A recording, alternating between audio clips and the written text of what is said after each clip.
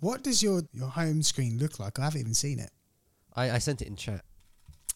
Is that? I thought that was a I thought that was a calculator. I really No, did. that is my phone. Okay. Welcome to another episode of Functions. I am Mac Blackman, and I'm, as always, joined by Eli. How you doing, Mac? I'm fine. Apart from a cold, Good. I'm doing fine.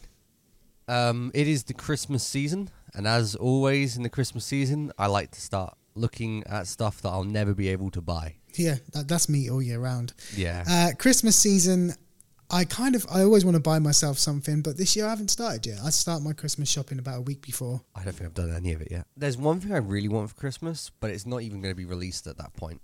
And have you seen the Elgato Stream Deck thing? They've got a new one? Stream Deck, the prompter. No. So Elgato released a new, very simple to use teleprompter that you can put on any camera, webcam. It's just so easy, and I really want one because the main complaint I get on my videos is why am I always looking at the ground? Okay, I'm looking at it now. It just looks like any other prompter. Yeah, except it's a lot cheaper, and the screen's built in, and all of the video feed goes through Type-C, has its own app, and can also display your screen. £279. Yeah. Okay. I'm sure there's cheaper prompters, but I guess you're looking to take the feed straight out into the prompter rather than mirror from the device. Yeah. I'm kind of been looking to get a teleprompter for a while, but I have an old iPad, and there's no apps that support that anymore, and it's just been a pain. I don't want to buy a new iPad, and it would end up costing like £800 plus the teleprompter, depending on which one I get. If I just get this Elgato one, I can plug it into my phone, my computer. It's just has a multiple use system. So it looks a bit different. Explain how it works then. So it takes a video out feed from your phone. Is that right? Yes, you can do it from your phone or computer via Type-C DisplayPort. Okay, so it doesn't actually sit in front of the device, like how we would in a TV studio with cameras, for example. It does sit in front of the camera. So, hang on. I'm confused. I haven't got it. Well, it's just a normal teleprompter. You stick it on the camera. At the bottom is the screen that you plug a USB-C into it. Why does it cost that much money then? Because have you looked at buying a teleprompter online? I've bought a couple in the last 5 years, for other uses for here. And I think the one we got most recently is not great. It was 90 quid. But for a small kind of scale thing, it would be great. I will say that Elgato tends to be quite expensive. I have one of their stuff in front of me right now. I have the Stream Deck, and I use it a lot, but I do not think it's worth the price that it is. The software looks good. I'm just looking at it now. It looks better than the one we've got here. Yeah, I'm hoping they have another thing called like the foot pedal or something. I'm hoping that works with it, because imagine not having to have a clicker in your hand or anything. That'd be great. Well, yeah, MIDI foot pedal would work with that anyway, because you can get Bluetooth MIDI. I can't see why that wouldn't work. What I think is happening now, just looking at this video, is that a lot of these brands have identified the prosumer market who might not necessarily know the professional options out there and know that they're probably cheaper.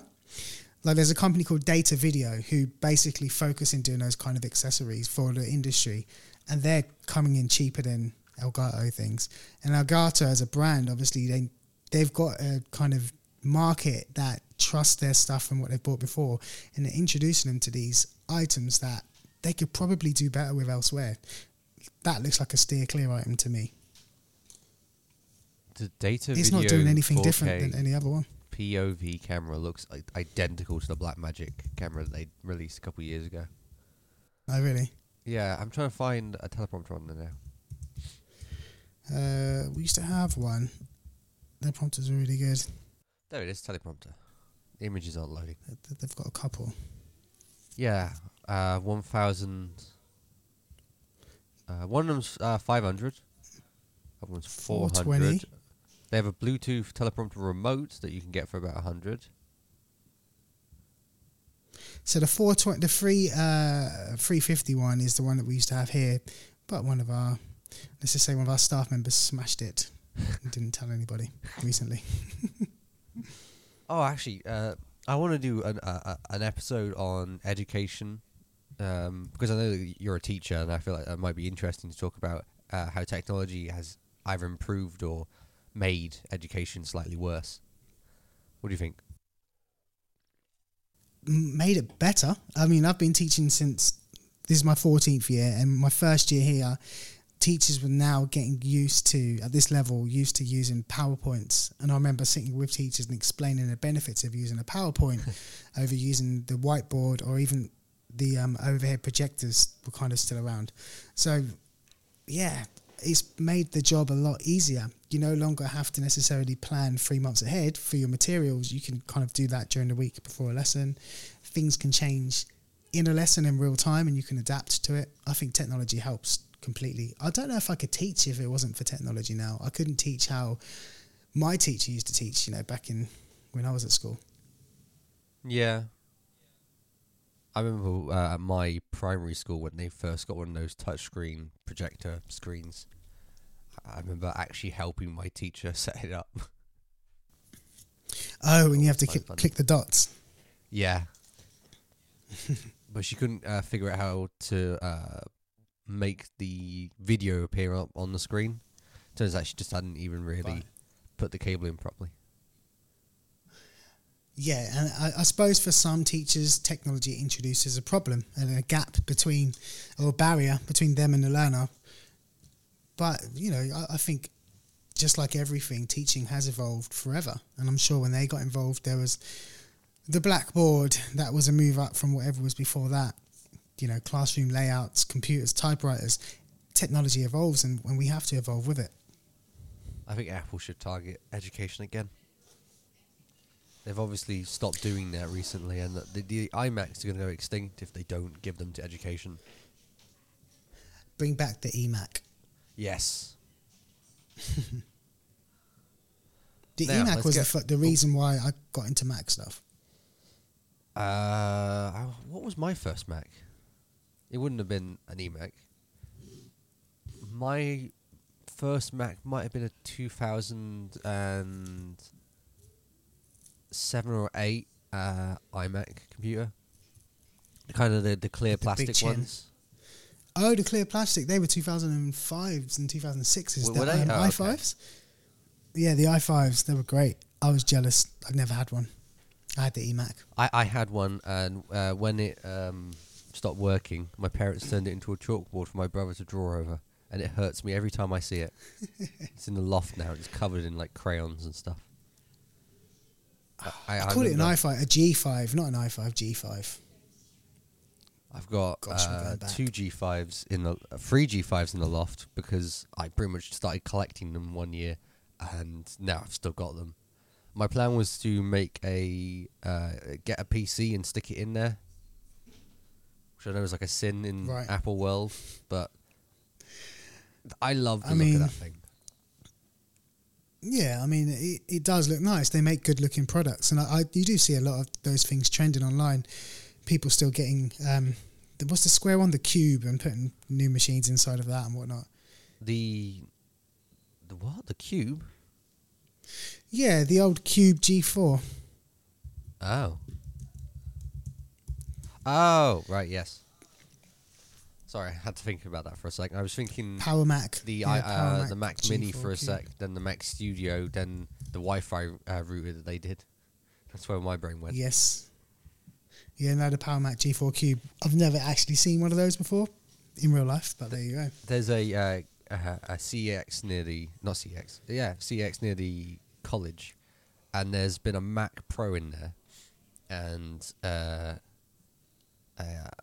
what's the really bad Mac Pro? What was it called? The Trash Can 2013. The Trash Can one, yeah. That's been there, and I've been wanting to get it. Just because I've never actually seen one in person. No, me neither. But their value must have been completely shed apart now. I can't imagine anyone spending £200 on one of those. I think it was 150. Yeah. Same price. It's a shame as because the- I thought it was quite clever, the kind of inputs and outputs, how they lit up when you turn it around. I thought that was really cool. I think it was too far, too quickly. People were very much used to the bigger computers, and then suddenly swapping to this computer that is almost alien to everyone else. Probably too far. Which I know is quite funny because that's kind of how Apple rolls, like with the coloured G computers. Whose phone should we look at first? Mine or yours? Let's go for yours. I'm curious. Okay. Do you have any questions? Yeah. Are you fed up of Android yet? Yes. And my second question is, do you sideload or do you just stick to the App Store? I keep to the basic App Store. Okay, cool. I can't be. Then asked there's to not much sideload. point in having Android, really, is there? The only reason why I have Android is because I like the look of the Nothing phone, and I don't like the look of an iPhone. I miss iOS so much. I would love to go back to it, especially like when I first swapped to Android. I got the Pixel 3a, and everything was square. Why did Google make everything circular? I hate circles. You got any questions about like what specific apps I use and why? What does your desktop or your home screen look like? I haven't even seen it. I sent it in chat. Ah, Okay. is that? I thought that was a I thought that was a calculator. I really No, did. that is my phone. Okay. Wow. Okay, so I'm looking at your home screen now, Yeah. and the first thing I noticed is a complete lack of hue. There's no color. Yeah, I know. It's just black with a few colors around. What's that? I all did that about? because of the OLED display. It's just nicer to not have all of that screen like shining in your eye at like the middle of the night. I'm up most of the night for some reason, working on things. That's the time that I'm most active. So I quite like having a screen that doesn't blind me instantly. And it appears like I can tell quite a lot about you from your home screen. Your calendar is the thing that is dictating your actions throughout the day. And, Yes. and even down to the point you've got sleep in your calendar. Yeah, yeah. Interesting. I've never followed it. It was a recommendation Right. from CGP Grey on an episode of Cortex to stick the time that you want to go to bed. And I've just ignored it every single time. You see, for iOS, that my phone does that as well. At 11:30, it will say 10:30, I think it is. It will say it's time to go to bed, but it's not on the calendar. And it's My just phone has that suggesting to feature go as to well. bed now for. My phone has that feature as well. I just turned it off and I made it so it only turns on grayscale and all that if I plug it into charge. Okay, cool. And then down at the bottom here, you've got. I don't really know what's going on with these circles, so I'm guessing these are your frequently used apps or your Yes. pinned apps. And then this circle, what's that all about to the left? So with the new Nothing OS they released, they allowed a little circle. Initially, when they released the circle, I thought it would work like an old phone. You know, like when you put your finger in the number and you rotate it Rotary around. phones, yeah. I hoped it would be like that, but it turns out no. And that's just all the other apps I need to access very quickly in a quick moment. I probably will get rid of it because I have far too many apps on my screen. I would prefer to have it much more limited. But meh. I know I And then also you have have quite 3 more obscure at the apps. bottom. And that's your yeah. dock at the bottom, is it? Yeah. I didn't have a dock, Okay. anything in my dock for like the whole year up until like last month, and I thought I may as well stick something there. So I put the main apps I use to chat with people and my main browser. I have 4 browsers on that phone. That's too many. I know. Way too many. It's because not everything works on everything. I think sometimes, and this is why iOS suits me, and I can understand why people go to Android for the options, but sometimes for me, I just need the technology not to be there and just to be able to get to the information quickly. So having 4 browsers introduces a decision for me that I don't necessarily want to make 3 or 4 times a day. Yeah, I mean, my main browser was Firefox for a very long time, and then DuckDuckGo, I think, released this year. Was it this year or last year? DuckDuckGo, I think that's been around forever. I hasn't it? mean It's been the around for a long browser, time. not the search engine. Oh, right. I'm not sure. well, anyway, I swapped this year, and I pretty much use DuckDuckGo for everything now. Especially media, it's very good for watching stuff on. Mm-hmm. But I have to swap to Firefox quite often now, especially if I do any press red work or college work, because I have my presets already done. And DuckDuckGo currently does not have any extension support, which I do not like. I don't think when we get into the Apple OS, we're back to Apple again. Yeah. When we get to the Apple VR AR thing and the direction they're going, I don't think you're going to like tech in the future, because it seems to me like these interfaces are designed to get out of the way and let you be in the room more or be in the space more. And from speaking to you over these last few episodes, it seems like you really like the aesthetic of the technology. You like thinking about the technology primarily before the information, hence why you like to change apps a lot. Yeah, I don't know. I would find it interesting to try the whole. I'm very much interested in doing the VR and AR working, because I gave it a try and it was just great having screens the size that you would want it to be. But I don't think I would go any further than that. Just having screens. Who knows? My ideal technology, my ideal home screen is nothing. No anything. And it just, Phone. I look at it and it knows what to do. That would be ideal. Yeah, I'd love that as well. The whole point of that phone setup that I have there, where it's all grayscaled and with very minimal color, that nothing jumps out to me. Whatever I click on is what I want to click on, which is a great new feature of the Nothing OS, which I was very happy about when they announced it. Suits you. I think it's funny how these devices, these phones, say so much about our personality. It's almost like looking at the state of someone's bedroom or how someone's bedroom's organised, you know? It's a very personal thing now. Yeah. I mean, it's no surprise because we all carry phones on us every day. Of course, we would want to personalise it a little bit. I know many friends now in actually the course that I'm learning from, they all have colour-coded apps, which is just satisfying to look at, but I couldn't cope with it.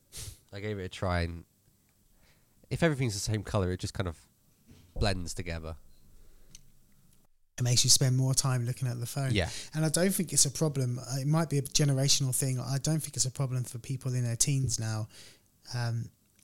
They're not concerned they're spending, most are not concerned that they're spending a lot of time looking at their screens. And because I suppose that's the reality they've grown up in. And a lot of older people, notice that they're spending a lot of time away from reality and in their phones because they've experienced reality for most of their lives. Yeah, I'd agree with that. I spend a lot of time on my computer now. Far too much, probably. There's another What's thing going to that happen to our eyes? Yeah, fair point, yeah. Have you seen the new BBC advert? Where No. they show like a kid with television eyes saying like it's actually a good thing. So that's No. quite apt on what we're talking about. I would like to note one more thing. I didn't mention that we should show our lock screens, but on my lock screen I have QR codes, kind of like, I guess I can send it in quickly. I kind of treat like business cards. Okay. It's been a very interesting way of doing things, because I now get asked so often, what's your podcast? Where can I listen to it on?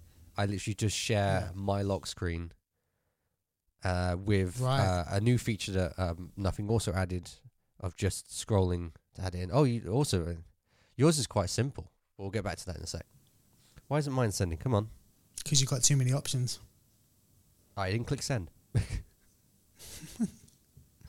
So that's my lock screen. Okay. And people can just take a picture of that and then they're away. Yeah. So it's a lot easier. It was. Cool. I like that. I've been watching a lot of videos about the Flipper. Have you heard about this thing? No. It's kind of like a little device that allows you to do multiple different ways of breaking things, really. You can clone stuff. You can hack stuff. I don't like using the word hack, but we'll just go for that for ease. You can copy data. It's just a little cool thing, and anyone can buy it. There it is, Flipper 0. That kind of thing, and I wanted to grab one, and I probably shouldn't admit this to you as you are my teacher.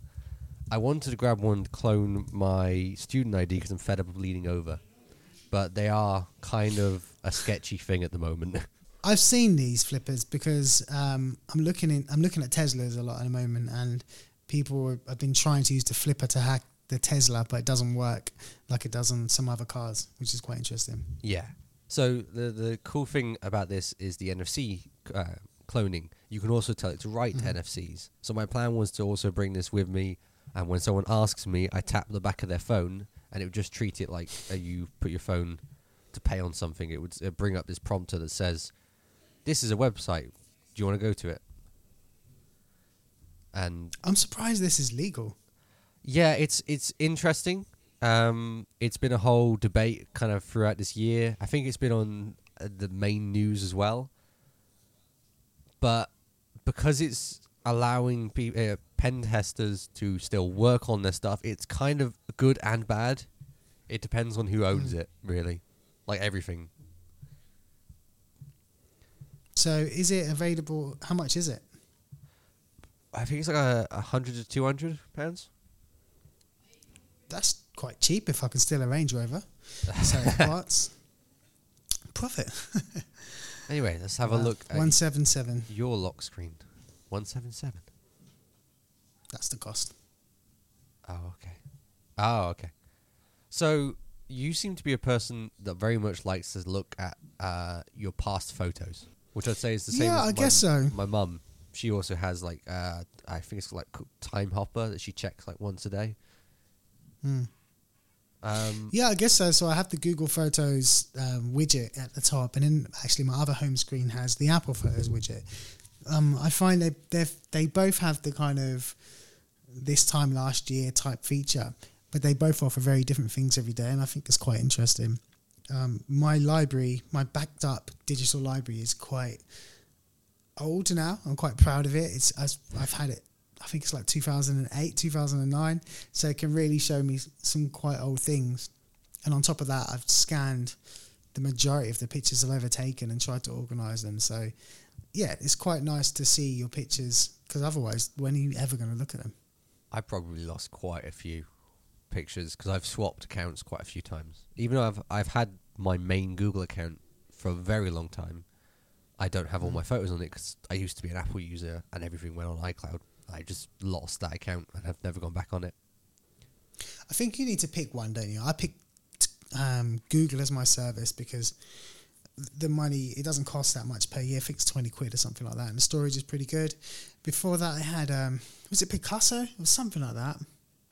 There used to be a service that was free, and they just all of a sudden, it was a Yahoo service, I can't remember what it was called, and they all of a sudden shut down. They gave you like 3 months notice.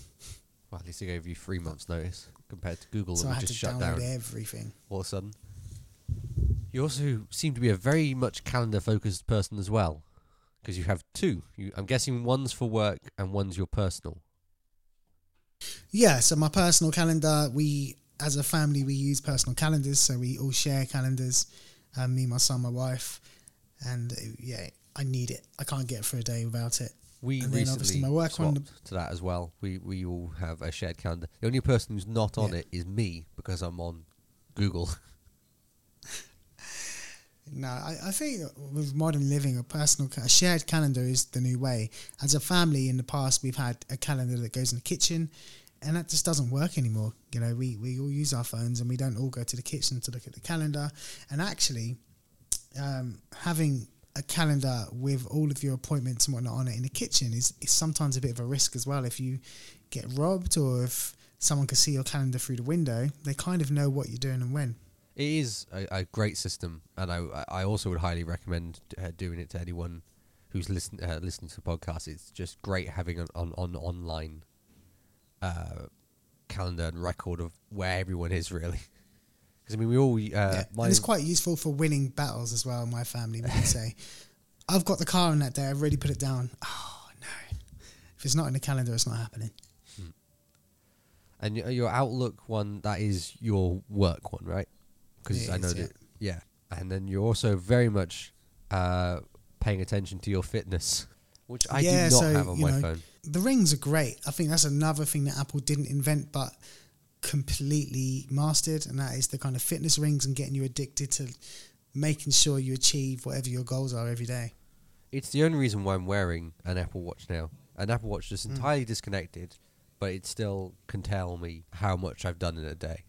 Yeah, it's kind of addictive. I thought it would wear off. I think I've had an Apple Watch since, I don't know, for about 7 or 8 years, and I still look at it every day, so it works. And I still think, I've got to stand up for one more. Let me stand up and get my stand in.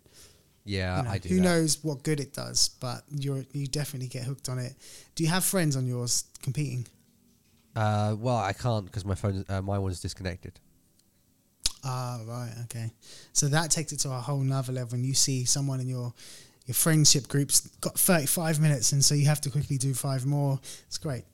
See, I was looking for another type of watch recently because I don't like the battery life of the Apple Watch. I think it's far too low. I mean, I am using a very old model. I'm using the 3rd edition.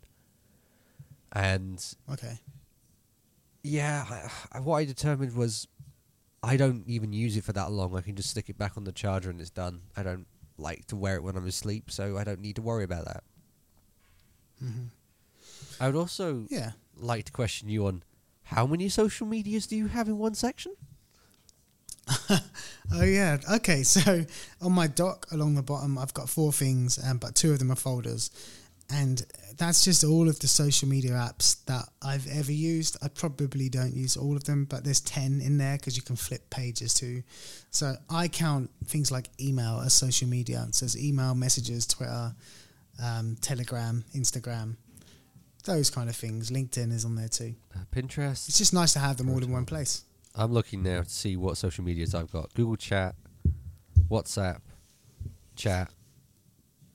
I'm testing out Beeper and Beeper Mini. And that's it, I think. It's good to have them in one place. Also, like for tracking, just me tracking how many times I use social media, I know that I'm going to this one place. And to me, I bag all social media together as one. So now it's actually one. Oh God, I've been on social media too much today. I also have Apple set up to tell me I've been on social media for too long because they're all part of the same group in my screen time. So then I've limited to 25 minutes social media a day. So when it gets to 25 minutes, it will tell me you've used all your social media time.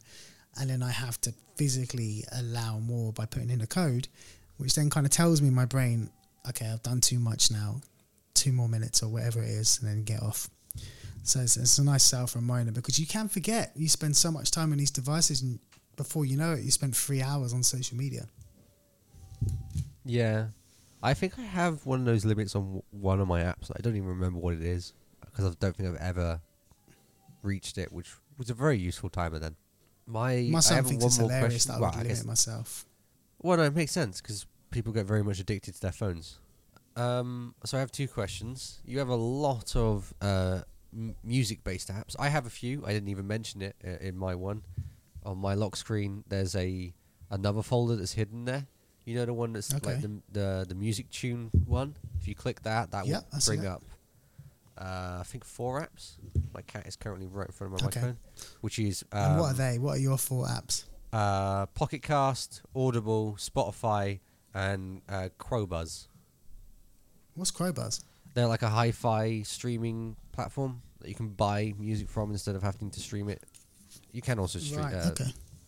It's just a thing I use every so often. I don't actually listen to it that often, but it's just nice.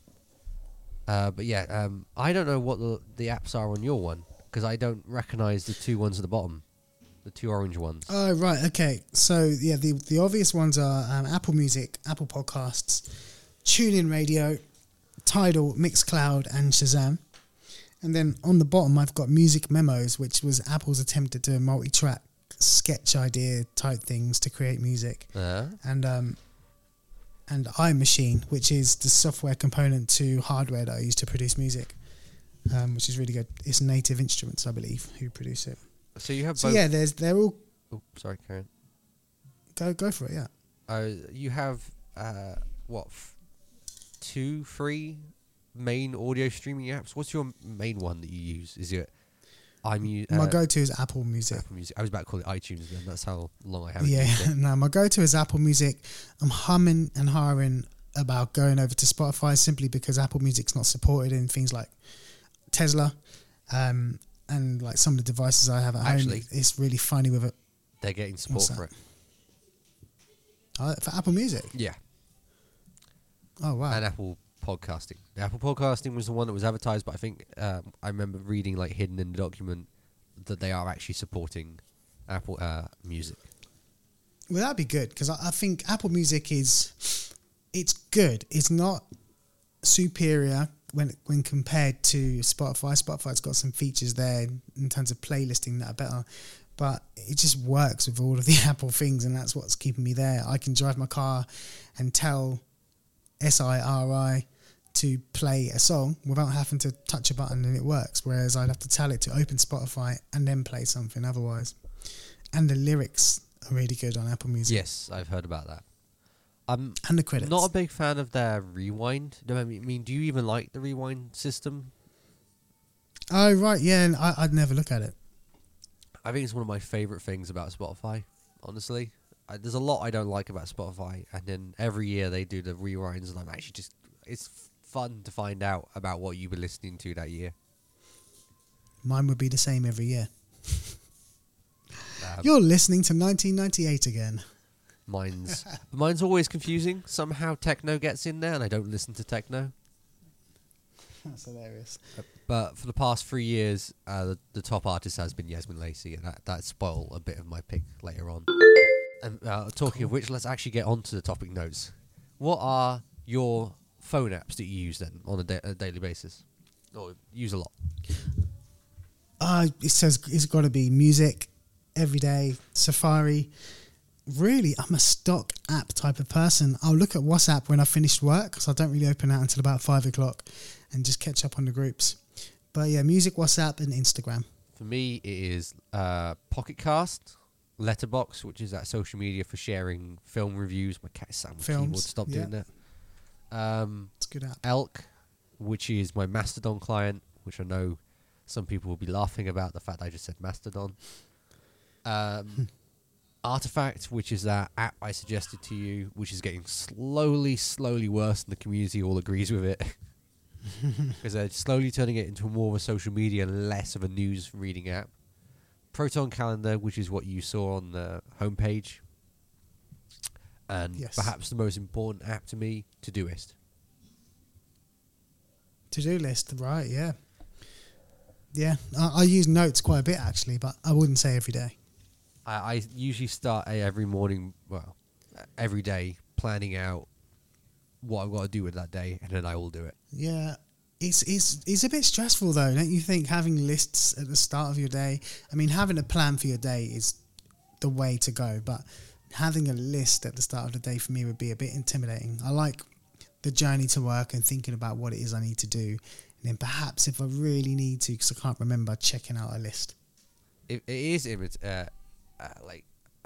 terrifying, stressful, kind of in the morning, but if I didn't do it, I wouldn't do anything. I'd end up just sitting at my computer and playing games the entire day. I have to set myself objectives, otherwise I won't do anything. What are your top softwares for the year? So on my Mac this year, my top software, shall I be honest about the software I use a lot? So my top software is probably, don't know if I should say that one. I won't say that one. Wow. No, I will. SoulSeek. Have you heard of SoulSeek? No, I have not. SoulSeek. SoulSeek. SoulSeek QT. Being a DJ and a music person, SoulSeek helps you find unreleased music that you can't buy or get commercially. It's basically a peer sharing app. So you offer a folder of rare music. With me, I've got a massive UK garage collection that I ripped from vinyl years ago, and you can search for like what we call white label music and stuff like that on there. So I use SoulSeek a lot. It's really good for that, and that's available across platforms, I believe. And then on my Mac, I just downloaded a few months ago the new Stickers app, and I love it. It's like Stickies but more advanced. It's called Stickers, and it's the same as Stickies, but it looks a bit bit more pleasing to look at. Oh, I forget the transparency you're is a big better. fan of sticky notes, aren't you?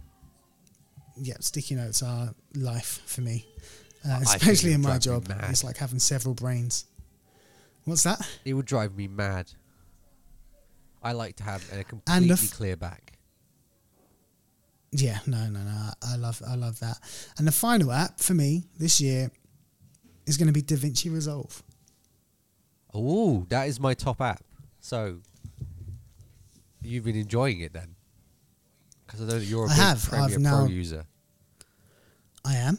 And I'm still annoyed about some things. Like, there's things that I've purchased, like Neat, which is a noise app plugin that only works in Premiere Pro or DaVinci. And of course, I bought the Premiere Pro version a few years back. So there are reasons I keep going back to Premiere Pro, but I am liking DaVinci a lot. I'm ashamed to admit it.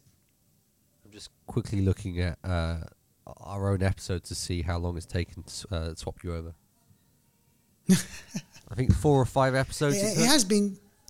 It's been you. You have told me about it a lot, and I've tried it, and I left it, and I tried it again, and I'm sticking with it now. I've been slowly convincing everyone. I'm very good at that. I'm going between the both. I am going between the both, but there's just things in DaVinci that I can't do as easily in Premiere Pro. And actually, I'm probably going to buy some DaVinci hardware so that I can have the full version of it at some point, because I want the exact same of what I want to do. The noise reduction. Like I said, I've paid for Neat Video, which is like a plugin. I think I paid 150 quid or something like that, maybe 5 or 6 years ago. And it's amazing in Premiere Pro. And if I have to buy it again for DaVinci, I might as well just buy some hardware and then get it as part of DaVinci Pro. You have to buy it again? It's weird. Well, it doesn't. It's not a universal plug. It only works. They had to make 2 separate plugins, one for DaVinci, one for Premiere, one for Final Cut. So 3 different ones. You have to choose, and you can't transfer. That does seem a bit odd. So I wouldn't buy that for DaVinci. I would just go to DaVinci Pro. Okay, so my software of the year, I've put mine in order of the most used. Probably goes DaVinci being the top one. Can you guess my second one? Mastodon. No. That's not software. I guess it's going to be DuckDuckGo. I am surprised you didn't guess Obsidian. Oh, gosh. Okay, Obsidian. Yeah. Then Pocket Cast. Then Linear, which is not technically an app. It's more of a web app, but it's been how all of PressRed is now kind of organized. And Windows Power Toys. I could not live without Windows Power Toys. What's that? It's pretty much all of the stuff that Windows has packaged into like a testing ground that I can now enable on my computer. I have it always running, and it's what allows me to have search bar, Spotlight, on Windows. I cannot live without Spotlight that. I have to on have Windows. Okay, cool. That sounds cool, I guess. But why don't you just get a Mac if you want Spotlight? Because Macs are expensive. And I don't have you know, I don't mind Windows. I'm not by no means a Windows critic or hater, but the one thing it's really missing is a good search. The search is terrible in Windows. When you try and search for something, they end up just giving you the weather and adverts. They've reinstalled Outlook on my computer again. Damn it. I installed that like last week. Sometimes the search will tell you that thing is not there, and then you can go into another folder and search and it will be there. Yeah. It's just strange. So, let's go on to topic 2. What is your daily carry? My daily carry is my phone. My phone I've got a smart Yale lock at home, so my phone wallet has my Yale key in there. And that's it. What about your backpack though? You've got like all of your, you got your Mac, your M1 Mac, M1 Pro, right? Or is it just M1? Okay. So today I've got in front of me here, I've got my iPad Pro, I've got my M1 MacBook Pro, and a bunch of cables and adapters because I'm carrying a Mac, right? So I have to have every possible option. And I carry 2 SSDs with me as well. So yeah, quite a few things. It depends on what I need. I'm assessing this week, so I bring my iPad and I have it as a second screen for my Mac using Sidecar, which is a great feature. But yeah, those 4 things. On average, my daily carry is just my Orbit keyring, which is the little weird keyring that I've shown you quite a few times. I don't think it's actually called a keyring. I'll have to link it in chat just to make sure of what show notes. Of course, I've got the Nothing Phone 1. My Circular & Co. reusable coffee cup that I got for my dad after I bought him one as well. And perhaps the most important thing to me is the Sony WH-CH 720Ns, which are the soundproof headphones that I carry on me everywhere. Great, I've got to live without those. Got to have. It's. I think earpods and that type of technology has developed so quickly, and we don't realize how much that's changed. You can look back at a photograph from just 10 years ago, and nobody's got this technology. Yeah. It's like magic, and now we all have it, and it's really cheap. You know, you can buy these things for 25 quid on Amazon, and they're good. I have one question, because we were talking earlier about like how you see that ages have changed how they view screen usage. What do you think about headphones? Because like when I walk down to get to college, quite often I see everyone's wearing headphones, but there are some people who don't. And do you think that, like, I mean, I'm one of those people who wear headphones. Do you think I'm missing out on just hearing the general audio of a place? Or yeah, I don't think. It's an interesting one, right? Out in the environment, headphones can be dangerous. Obviously, you can't hear traffic, or you can't hear danger approaching you, or people trying to walk past you, or even sneak up to you and take something from you. But I don't think that's necessarily a problem. I think people, we have other senses, right? We have our eyes, and we kind of have this sixth sense, so we're kind of aware of what we're doing. I think the bigger issue with everybody wearing headphones is that everybody is isolated in what they're listening to, and then they're vulnerable to being able to be manipulated in some sort of a way. I know when I was a teenager, the whole thing was about the 3-piece stereo. So you had your big stereo hi-fi with the 2 speakers, and kids would blast their music out, and parents would come in and say, turn it down. However, the parent could hear what you were listening to, tell you off.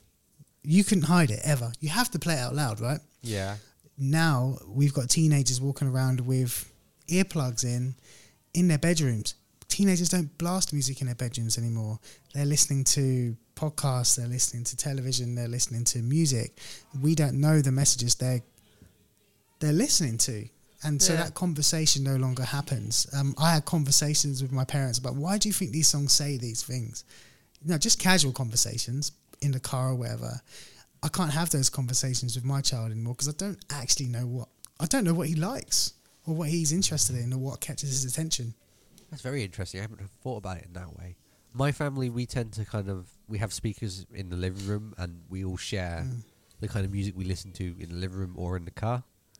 For every other point in the day, it's kind of just on our own. We listen to it on headphones, and we do our whatever we want. So, but yeah, I guess that has really changed quite a lot. Families, yeah, completely. And like I said, 10 years, that's it, right?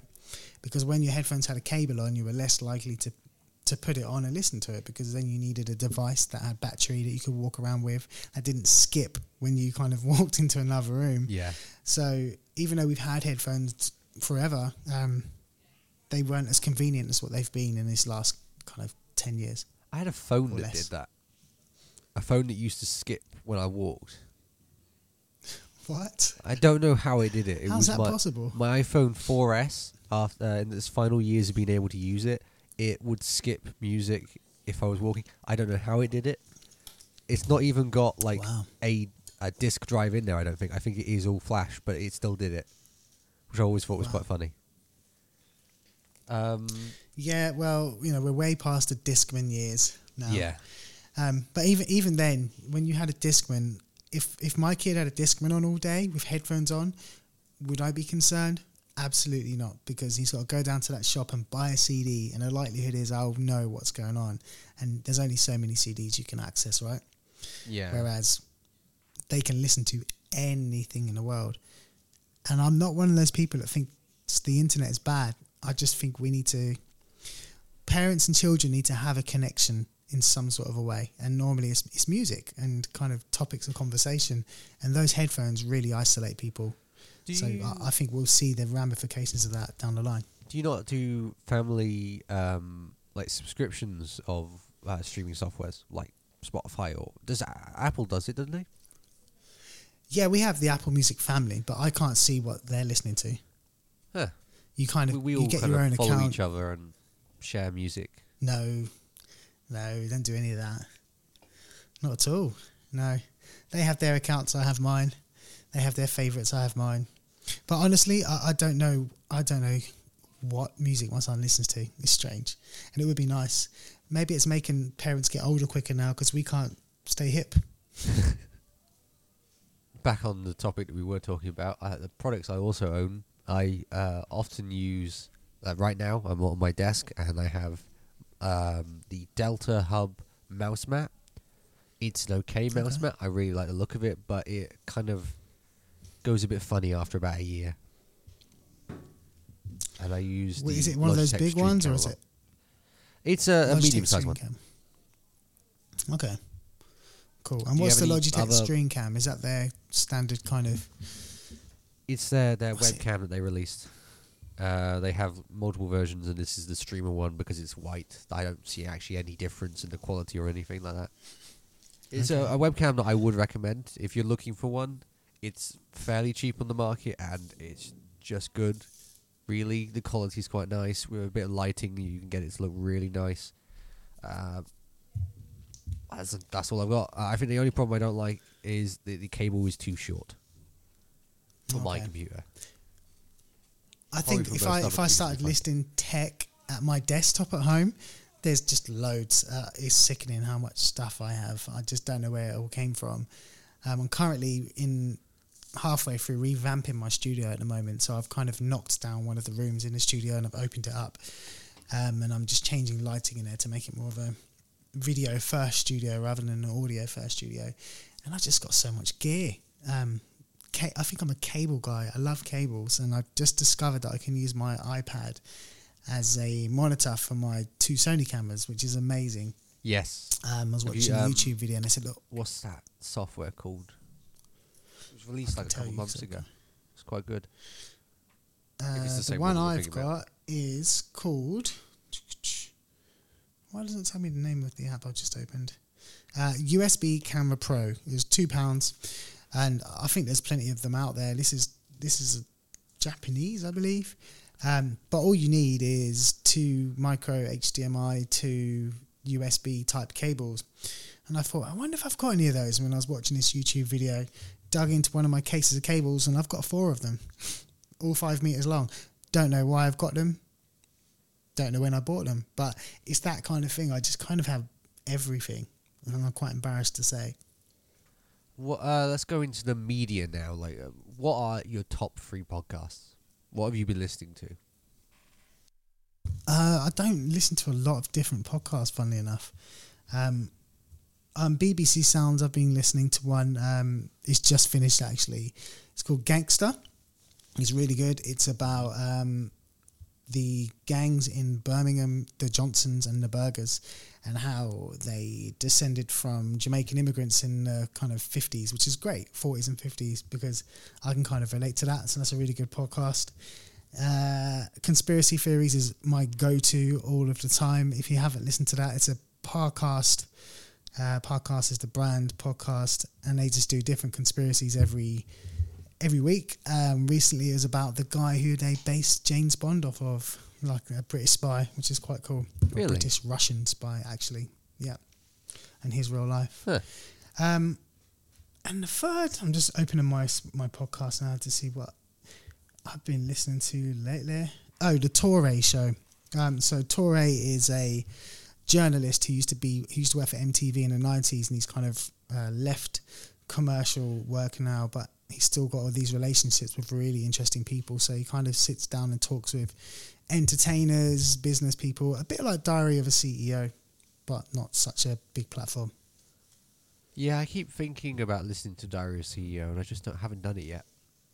I think I watched It's good. half of one episode when what's his name? The guy who used to present QI. Oh yeah, I don't know the name, but yes.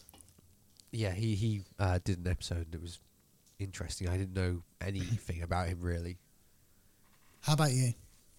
Okay, so my top 3 podcasts are Waveform, which is produced by Verge Media, I think, and made properly by what's his name, Marcus Brownlee. MKBHD, yeah. Yeah, all of his team, they make that. I really like how they do it. I like the fact they have a quiz show in it. It's quite interesting. Yeah. You'll be thinking about these questions while also learning about what news has come out in the week. The other one, I listen to that sometimes, but honestly, I feel bad for saying it, but I just don't think his team are that interesting. I think they're kind of cardboard personalities, and I can't listen to it at all. I like. I'm not going to remember any of their names. There you go. One of the main guys. He's a big camera nerd, and he's interesting to talk about things. I'm not sure about the other guy, but he's all right. And Marcus Brownlee, obviously, he's entertaining to listen to. I mean, otherwise, I wouldn't be watching it. Sorry. But the guy that really does annoy me, and I probably should be saying this in a podcast, it's the curly-haired person, the producer. He drives me absolutely mad. And he also has one of the best videos on their studio channel. Okay, what's in it? He does a whole video about AI audio. And you made me do it now. I've never talked about AI. And it's just a really good video, and it's so nicely shot as well. I tried to imitate the scene that they had this spotlight pointing down, and it was just such a good scene to look at. But yeah, he is the one that irritates me the most. Well, the problem is, right, it's a podcast done by a bunch of people who clearly weren't very social, let's say, and were always into their tech. And now they're doing a podcast without really having learned that appealing factor, if you know what I'm saying. And they have this shorthand where they can talk to each other and they find things funny. And I think, well, guys, they're just a bit dry, to be honest. But there you go. What are you saying about this podcast? Can't all be Marcus Brownlee. Well, yeah. I mean, if someone had to judge this podcast, they might say the same about me. But there you go. The other podcast I listened to, perhaps was my favorite of last year, is called Cortex, and it's just great for listening to figure out what is a good target for how to run a business. I have generally just listened to it quite a few times, and probably everyone at Press Red hates me for this. I'll usually listen to it when I'm like laying in the bath and just getting a bunch of ideas from them talking about, well, when I started this business, I did it like this and did it like this. And they also talk, in fact, they even do episodes like this where they're talking about applications and software. It's just generally my favorite podcast. And it's also hosted by CGP Grey and Mike Hurley. CGP Grey made the first podcast I ever listened to, Hello Internet. And that's the whole reason why I'm into this type of area. I think it's interesting that you use podcasts for a very specific reason. And I think podcasting has blown up because it can afford to be niche and it can appeal to everybody, or something can appeal to everybody. I kind of use podcasting as a way to escape, and you use podcasting, by the sounds of it, as a way to kind of roadmap and help you plan and help you develop ideas and grow, which is really I interesting. use it to pretty much inform me on stuff, because I listen to also Upgrade, which is all of the Apple news. Mm-hmm. And that's great. I mean, think about, we didn't have that as a kid. I didn't have those options. It's amazing that you've got those outlets now. There is like one podcast, and we have to censor this because it contains swearing. I listen to that has no educational use at all. It's just funny. It's called Face. It's made by Rooster Teeth. What? And it's just pretty much two people being really mean to each other in a way, and it gets confusing. And it's very American, which I always feel guilty about, but it is something that I actually generally enjoy. Okay, I won't be checking that one out, but it's not what you think. My final top 3 podcast is Darknet Diaries. I love the way that this guy edits all of the episodes, and it's just a pretty much imagine a mini documentary, no visuals, just all audio about a specific hacking topic. Okay. It's kind of where I learned most of the stuff I know about the cybersecurity area, all thanks to my dad recommending this to me. The best episode, in my opinion, to start with is Gollum Thumb, which is going to be difficult to spell. I've linked it on my Mastodon page. I'll grab it at some point. I'd highly recommend listening to it, even if you don't feel like watching. It's 2 episodes long. If you don't like the podcast itself, it's just fascinating to hear certain things. They can get really dark, so I recommend always reading the description, or, like me, have a dad who listens to every single episode and wait for him to tell you, this is a good episode to listen to. Okay. So, yeah, it's a really good podcast, but it is a highly sensitive one. Right, okay. Sounds good. What are your top 3 music artists of the year? Wow. So, I do tend to get caught in this holding pattern when it comes to music. So sometimes my artists will be artists from the year before and the year before. However, there is a new entry this year. He's an artist that I've listened to since around 95, 96. He was part of a duo at the time called Outkast, and his name is Andre Benjamin. He calls himself Andre 3000. And he's been out of rapping for a long time, but came back this year with a new album that has no raps at all. And he plays the flute on the album. I don't know if you've heard of it. What's with the flute? Seems to be a new thing. Yeah, I don't know. He became he's kind of a real creative, if you like. And when he left rap about 10 years ago, he moved to New York and kind of dressed a bit like a homeless man. It became a joke online, like Andre 3000 spotted, and he'd be spotted in random places playing the flute, no security. This guy, he had an album that went 10 times platinum, so he's known, he's rich, he's famous, but just kind of decided he wanted to step out and do something different. And this album I think it's got 8 tracks. The tracks are all like 12, 13 minutes long of him just playing the flute with some guys in a room. The first track's called I Swear. I really wanted to make a rap, in speech marks, album, but this literally is it this time, or something like that. The title's that long. That's a great name. Because he didn't want to disappoint fans. But no, it's a really good album. It kind of sounds almost like something you'd hear when you go to get some beauty treatment or something like that, but with a bit of a kind of a hip-hop twist to it with short phrases and whatnot. So Andre 3000 is the first artist. The second artist is a guy called Brent Faiyaz, and for me, that's a really young artist. I don't listen to a lot of young artists. This guy is in his early 20s, but he's a musician and a singer, plays all of his own stuff, produces all of his own stuff, but sounds like he came out in the 90s. So, yeah, he's my second artist. And then I haven't got any more music. Brent Faiyaz, yeah, he's amazing. I think you'd like him. He experiments quite a bit. I quite like that. Not women to copy. And then I'll go back to an old artist. Well, actually, no, we'll stay with the new. I listened to quite a bit of Masego, and I saw Masego in concert this summer. Well, at a festival this summer, and absolutely loved it. And I've been stuck on his album, self-titled album from this year. So he's my last artist. If you like a bit of saxophone, go for Masego. Do you want me to say mine now? Go for it. What are yours? We know one already, right? I think mine's quite predictable, and plus I already mentioned it.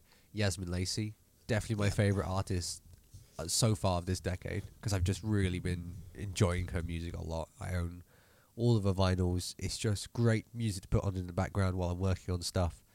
I generally just really like the artist, and I went to go and see them recently for my birthday. Wow, cool. Followed by Gabriel's, an artist that I found on Jules Holland's show. What's it called? Late Night with Jules Holland. Yeah. And then a week afterwards, he played at Glastonbury, and he just had so much power, and it was great to listen to the whole album. I've listened to it multiple times now. Okay. They're most of the music. What kind of music all of is them it? Here. kind of a soul-y R&B, more soul. Mm-hmm. If you like soul music, I'd recommend it. It's also kind of close to a classical, not classical, but close to a jazz kind of thing. Okay. And then a huge jump backwards, just because I like one of his songs so much, Bill Withers. Okay. Well, this year you've been listening to Bill Withers. Yeah. Okay. Which song? Like, or which Who is album? he and what is he to you? Is perhaps my favourite song. What is he to you? I don't know if I know that one. You gonna sing it for me? No, I'm not going to sing it for you because I know what Jonas will be like. He will isolate that and send that to me later on because he's done that with every other screw up I've ever done. So no, I'm not doing that. I can't trust my editor. Cool. Bill Withers, great. And I think you're into like what Bill Withers would be doing now, I guess, you know, that style of music. I think soul or neo soul and jazz are all kind of meshing into one another, and actually that's where a lot of people are going now as well. I think music's become a bit too simple. As we've embraced technology more, music has simplified, which is strange, but it has. And people I do are looking find back to modern rap music's very repetitive. It seems like you can copy and paste and just put new lyrics over the top, and that's it, in my opinion. Well, it's like the mobile phone, right? We went through all of these experimental phases with 3D mobile phones and different shapes and different kind of flipping phones, and then we got to what works, and then we just done that to death until we just kept repeating the same thing. And I think hip hop got to a point where, on a commercial level, they realised what could sell worldwide and not just in America, and they just copied and pasted that and simplified it more and more with every decade. And I think with iPhone, people would say, or with mobile phones, they'd say, we peaked when we got to the iPhone 5 or 4S. And with hip-hop, I feel like we peaked when we got to the mid-90s to the mid-2000s. I'd be one of those people who would say that we peaked at the iPhone 4. Yeah, a lot of people do. But unfortunately, we have to move on, and, you know, we'll have a new wave of technology that won't be called mobile phones. And I think we'll have a new wave of hip-hop that won't necessarily be called hip-hop. And it's probably already started somewhere. Yeah. I would like to point out I don't just listen to soul music. I listen to a mixture of music. I like a bit of reggae, a bit of drum and bass, dance music, kind of just all that stuff. Dance music is what I kind of grew up on because we used to listen every Friday to Annie Mac. And that's kind of my childhood, just listening to Annie Mac every Friday. Going back to the headphones thing, I think an advantage that the younger generation have, meaning teenagers, is that you can listen to everything in your headphones with no fear of any kind of commentary by passers-by. So you might really be into something that you're not that sure about and you're not confident enough to play around people that you know. So you can listen to it by yourself. And that's something that we didn't really have. So I would only listen to music that I knew my friends liked because they'd hear it. Yeah. And that kind of limited you in a way, you know? Yeah, I guess that is true. I mean, I kind of wear headphones because I'm an awkward teenager. I feel like people are judging me all the time. So I just like having headphones on to block people, really. I put my headphones on, my AirPods, and I walk through town so that I don't have to stop and talk. I could just nod and keep walking. Yeah. Sorry if you see me, but... Oh, sorry, Karen. I'm done, yeah. Oh, final section is the content. What have we been watching? What streaming services have been streaming content that we want to watch? Oh, okay. Do you want to go first? Yeah. So, go for it. Apple TV this year has been one of my favourite streaming services out there. Absolutely. They released a series that I really enjoyed called Silo. And it was just so good to spend that entire time. It was like watching Lost and trying to figure out what is going on. How can we figure out what's going to happen next? It was just so good to watch. And I'm so glad they've got a second season confirmed. Absolutely amazing show, yeah. Apple, I think they don't have much, but what they do have is top. Jumping straight over to YouTube, one of the people I've watched a lot of this year because he's just really good at making factual videos is Phil Edwards. He used to work for Vox, but recently just quit to start working entirely on his own channel. I highly recommend it. It's very entertaining, and he uses AI as well to generate images that he can then tell a story with. One of his best ones is the American ban on sweeteners. The way he uses color to do two different views is just very entertaining. Wow, okay, that sounds cool. And my final thing that I really enjoyed from this year is Blue Eyed Samurai, which came out like last month. So that's probably why I like it so much, because it's so recent. But it is a Netflix show that was just so good, and I very much enjoyed it. It's kind of teenager in a way, but it's so good. Say again? Is it a manga or something, or? No, not really. It's kind of taking roots from an anime, but not exactly. It's kind of it's still American style, and it's not. Just have a look at the trailer. That will kind of explain it all to you. It is a samurai-based thing, and it's all about stereotypes in a way. Okay. As well. I won't say any more because I'll spoil the whole thing if I say any more, but I highly recommend watching it if you have a Netflix account. Okay, cool. Here we go then. So mine, Apple TV as well. Apple TV is crushing it in my opinion. I don't need a streaming service that has a million things if I'm only going to watch 10. So Apple TV for me all the way. Severance. I don't know if it came out this year, but I found it this year. It is a bloody good series. Yeah, so I found Severance this year and I was blown away by that. I also watched Silo too, and it was great, but you picked that before me. And then the other thing on Apple that I watched recently is the Who Shot John Lennon 3-part documentary. That came out really recently, didn't it? I just finished it 2 days ago. I don't know when it came out, but I know it's quite new on there. And it's quite nice to jump back 40 years and they managed to interview some different people that weren't spoken to before. So I always like a good kind of revisit of history. I think it's called Murder Without a Trial, John Legend. John Lennon.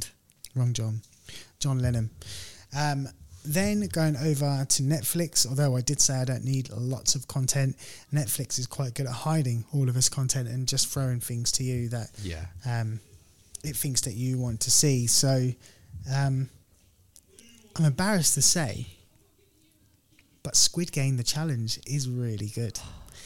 Really? Is really good. I was hesitant. I was late to watch it because I loved and appreciated the original Squid Game so much. And I kind of felt really strongly that they were taking the content away from these Korean producers and Americanizing it. And it's just kind of, there's no Korean people in there. It's full of American, Australian and British people, which I kind of have a problem with fundamentally. But it's really good. If you're into set design and visually they've really thought about this show. It's such a well planned out show that it's brilliant telly. So I think I personally just don't like game shows. They've never really grabbed my attention. I understand that, but yeah, if you're into game shows, you will definitely like it. Fundamentally a good show,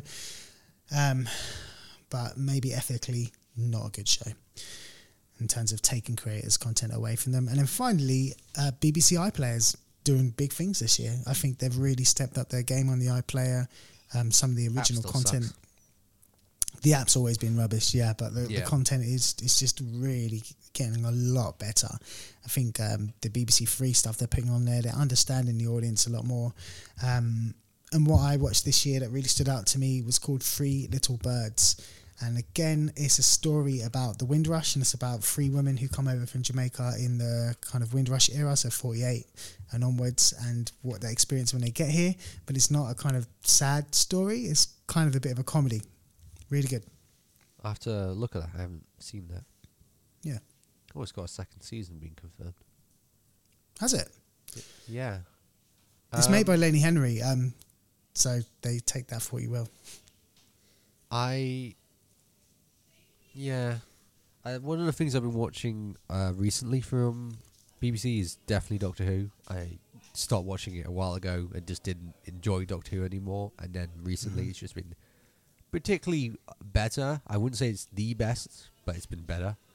It's kind of funny watching Doctor Who and going, Oh yeah, I forgot. It's quite low budget compared to everything else I've been watching recently. Yeah, and we've started watching everything this has just got submarine big one. budget now, hasn't it? Yeah, I mean Disney is blown out of the wall with how much money they're just spending on a single production, and it's not paying out very well. What a brand suffering, isn't it? Yeah, Loki was good. Loki was good. I very much enjoyed that. I was starting to lose hope with Marvel. I think they're slowly gaining it back. I think 2023 is going to go down as the year Marvel died, unfortunately. It's the first time I didn't watch Marvel in the cinema this year. Yeah, I don't think I watched a single Marvel movie in the cinema. Yeah, that is a shame, but I mean, they haven't... when you've produced the best thing of that decade with the Endgame, yeah, it's going to be pretty hard to top it. I disagree. Really? Don't think you need to top it. What came after Endgame? We had Spider-Man No Way Home. It was amazing. It was nearly a $2 billion movie. It was good. I mean, you don't have to top it, but you just make more good stuff. Yeah, I guess. We'll have to see. Anyway, that's all of the sections. The only ones left is self-promotion. Is there anything you want to share of yours to self-promote? I will, next episode, after Christmas, I will reveal some of the new things I'm working on. So in the world of... We'll talk about that next time. I can't reveal right now, but I've just had some big things confirmed for next year. I'm also starting a new radio show, which I'll talk a bit more about next year too. But as always, you can catch me doing Where the Keys At podcast over on YouTube/WTKA. And you can find all of my content pretty much here where you're listening to this right now, and on my own YouTube channel at It's Mac Black. One of the things I've been particularly proud of this year is that I got sponsored. So yay. I'm jealous. That's amazing. I know. And the Steam Deck controller episode was a really fun one to record as well. And I have great ideas for how I'm going to show the microphone off that I've got to show. So I'm very much looking forward to that. My plan was to get it already done and script, all that done. Except I've been ill for the past 2 days, so I haven't done anything. Anyway, that's the end of the video. Oh, sorry, podcast. Video?